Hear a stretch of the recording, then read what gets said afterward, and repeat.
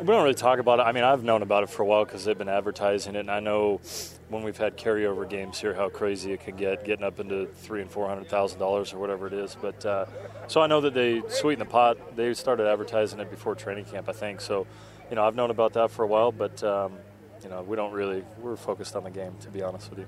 And chances are it's going to be a pretty good crowd for your home opener. How much does that mean? Yeah, that's huge. That's everything. We love playing in front of our home crowd.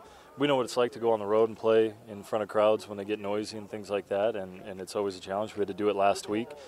We've also played home games where our crowd's been amazing and very loud, and we've seen other teams struggle to be able to get their calls off and things like that. So every advantage that you can take, you want it. But our crowds are always great to play in front of. I love playing at home.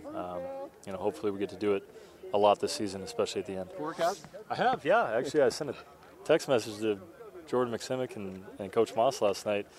We had a good laugh about it because I hadn't even looked all week, and I pulled up on Google Edmonton's Friday weather, and I clicked on 8 p.m. and it said thunder and lightning storms, and I was like, beautiful.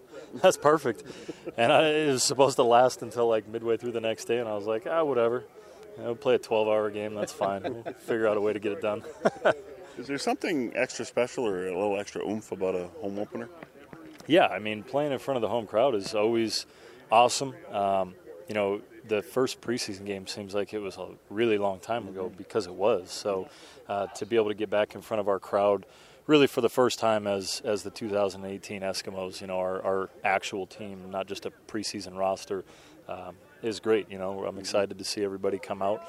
There's a lot of fans that you get to know over the years, and you know where they sit, and you see them getting ready during pregame stretch, getting ready to watch a game, and it's always fun to play in front of your crowd. I know early in the season it's hard to game plan against the defense that you're familiar with. How about a defense that you're not so familiar with and a coordinator you're not so familiar with? Yeah, it's one of those things like last week I said it's more about in-game adjustments and things like that. We always scout, of course, and try to design things that we think are going to be effective against a certain look that we're getting against the defense. But more than anything, we always say if we come out and run our stuff effectively, then they shouldn't be able to stop it. It's just about executing at a high level.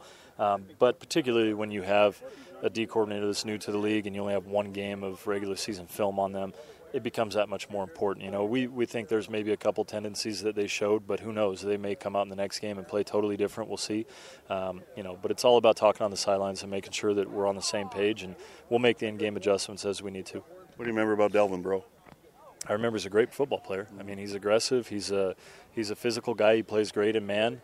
I remember him being very physical with the wideouts in the pass and the run game. So he's a guy that's going to make their defense better. I think he'd make any defense better. But he's one man on that team. He's one man on that defense, and I believe that we have the best wide receiver crew in the league, and our guys are certainly physical as well. So, it's going to be a good challenge for him and a good challenge for us as well.